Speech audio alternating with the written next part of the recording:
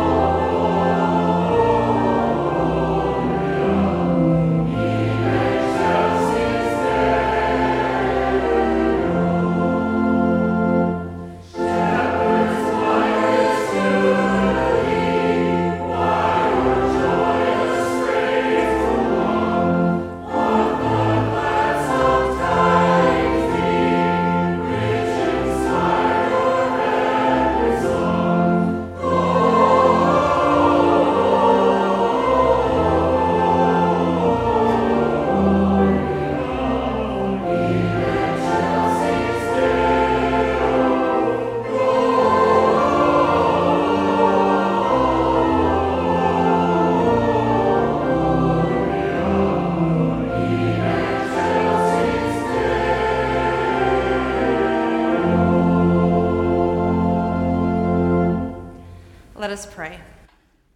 Good and gracious God, let the words of my mouth and the meditations of all of our hearts be acceptable in your sight, O God, our rock and our Redeemer.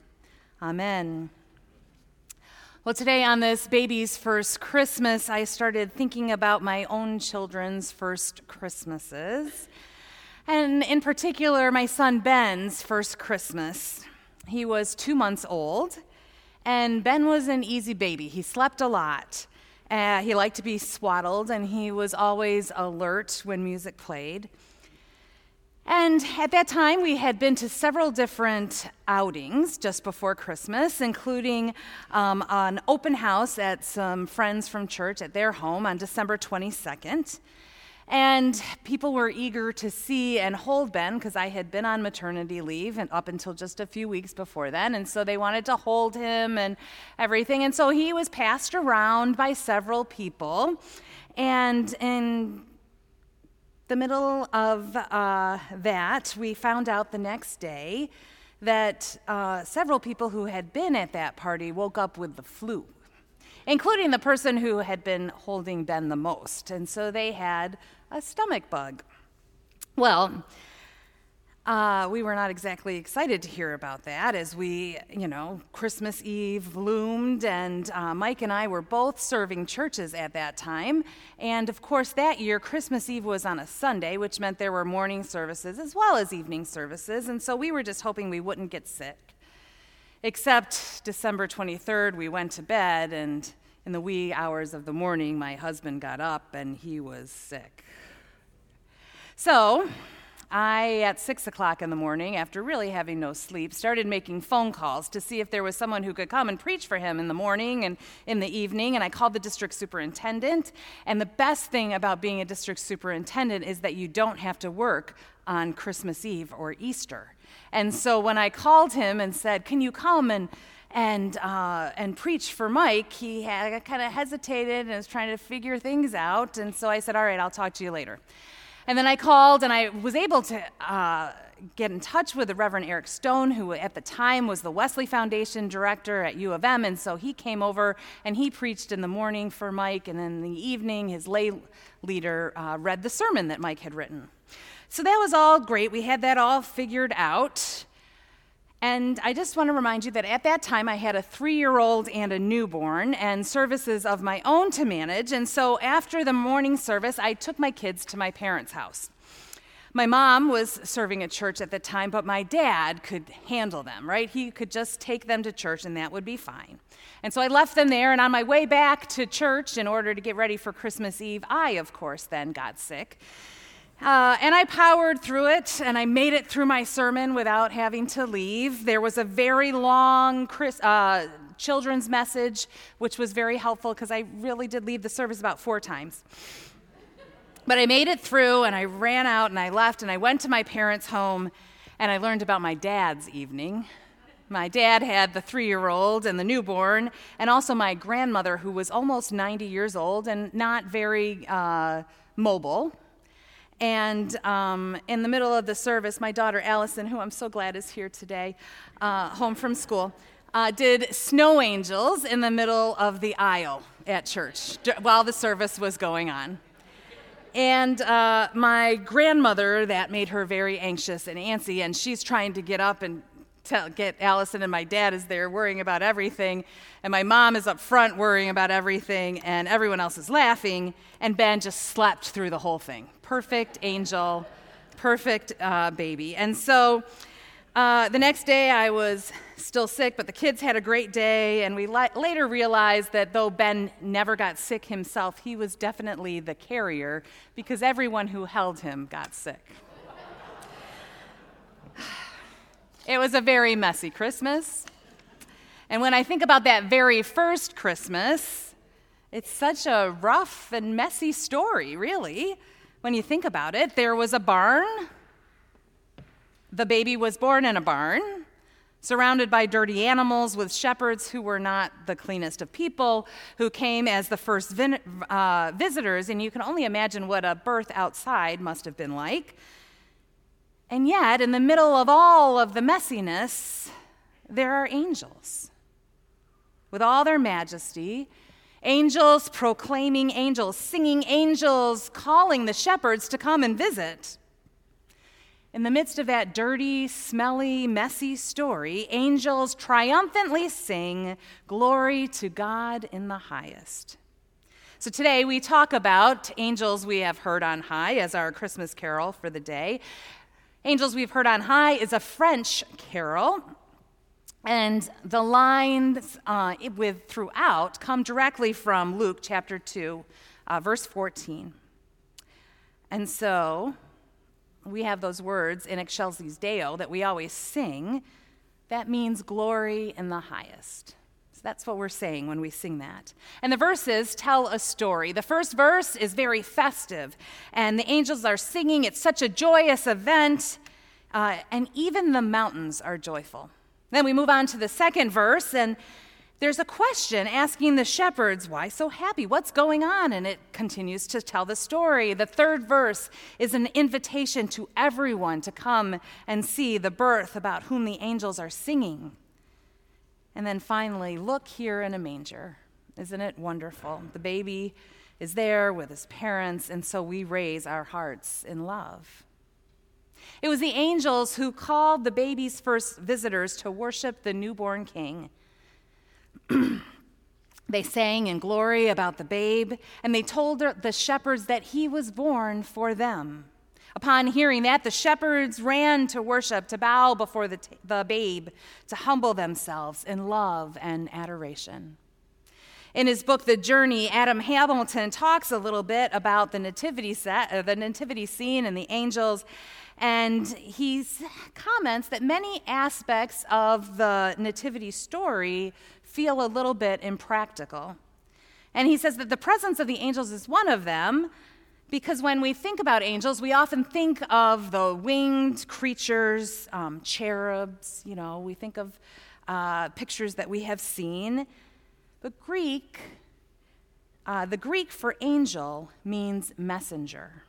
And so the angels, now we think about them, most often in the Bible, they appear as people. In fact, the word that is used is angelos, which means messenger, and is sometimes used in Scripture to describe a mortal. You think about in the book of Hebrews, do not neglect to show hospitality to strangers, for by doing so, some have entertained angels without even knowing it. Angels typically appear as strangers, not as winged creatures. Remember, they often start with fear not, because we don't know who they are. Luke says that the light shone around the shepherds, and we don't exactly know what that light was. We know that the shepherds were maybe scared, but we know that the glory of the Lord shone. God's glory is what is revealed through the birth of Christ, and so that's what the angels who step out of the shadows and announce the good news to the shepherds say. And so after that first stranger announced the good news to the shepherd, more strangers came out from the dark into the light. They couldn't keep quiet, and so they announced the good news, and the strangers were given voice. Now, that voice was to offer praise to God and to call us to lift our own voices in songs of adoration. And they compelled the shepherds to go, to run, to go and see. And so they go, and we imagine them running and running up, and then suddenly stopping and bowing in adoration. And then they rise to leave and go and share the message. They leave the shadows behind, and they share the good news out in the open because of their love for this babe. Perhaps they become angels themselves. Now, who are the earthly angels who come out of the shadows to help us adore him? Advent and Christmas is a time for stories, so I wanted to share a story with you. It's about Jean, who was spending her first Christmas alone. She and her husband had legally separated, and getting into the spirit of Christmas just wasn't easy for her. She didn't want to send out Christmas cards with only her name, and she felt lonely and sad, and so figured that she wouldn't send those cards out this year and not even decorate. She'd just get through. And then one day, the doorbell rang, and she reluctantly answered, and there was no one there, but on her front porch there was a bag with tinsel in it. And so she reached down, and she reached into the bag, and she found there an envelope, and inside that envelope was a story. It was a story about a boy in a Denmark orphanage. He was new to the orphanage. Christmas was coming, and he'd heard about Christmas in the orphanage from the other children.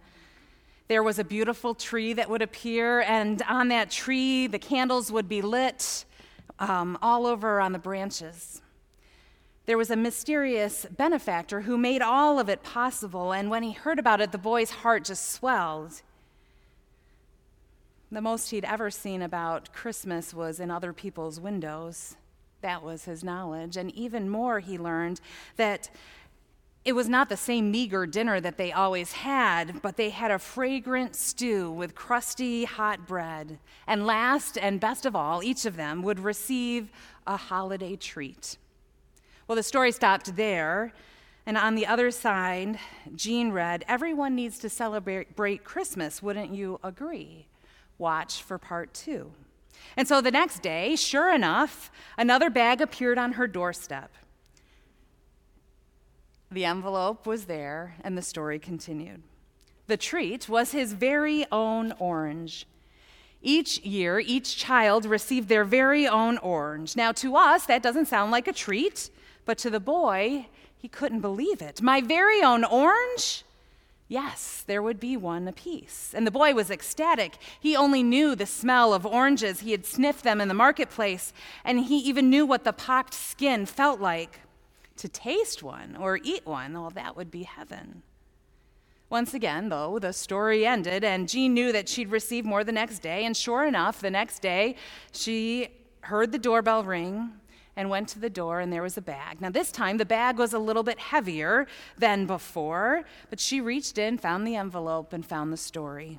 It was Christmas Eve, and just as the children promised, there was the tree with the candles on all the branches lit and beautiful, and the smells of stew brewing. The boy was there, and he went to the end of the line of the children waiting for their orange. But when he got up there, the one passing out the oranges said, "Oh, I'm sorry. Too bad, young man. Too bad. But the count was in before you arrived. It seems there are no oranges left. Next year, you'll receive an orange." Well, as you can expect, the boy was brokenhearted.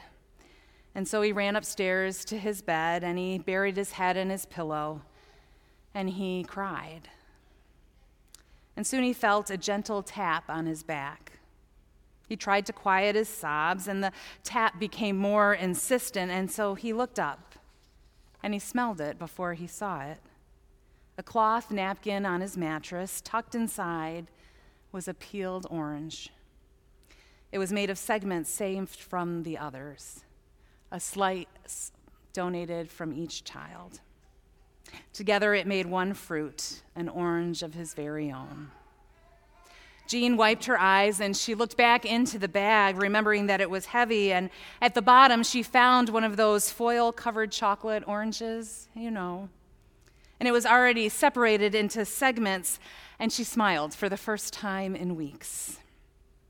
She made copies of the story, and she wrapped up each slice, and then she started making deliveries. She gave one to Mrs. Potter, whose husband died that year, and one to Melanie, who was on her second round of radiation, one to John, her running partner, who was parenting a difficult teen, and one to Mr. Bradford, who was losing his eyesight, and one to Sue, who was the sole caregiver to her aging mother.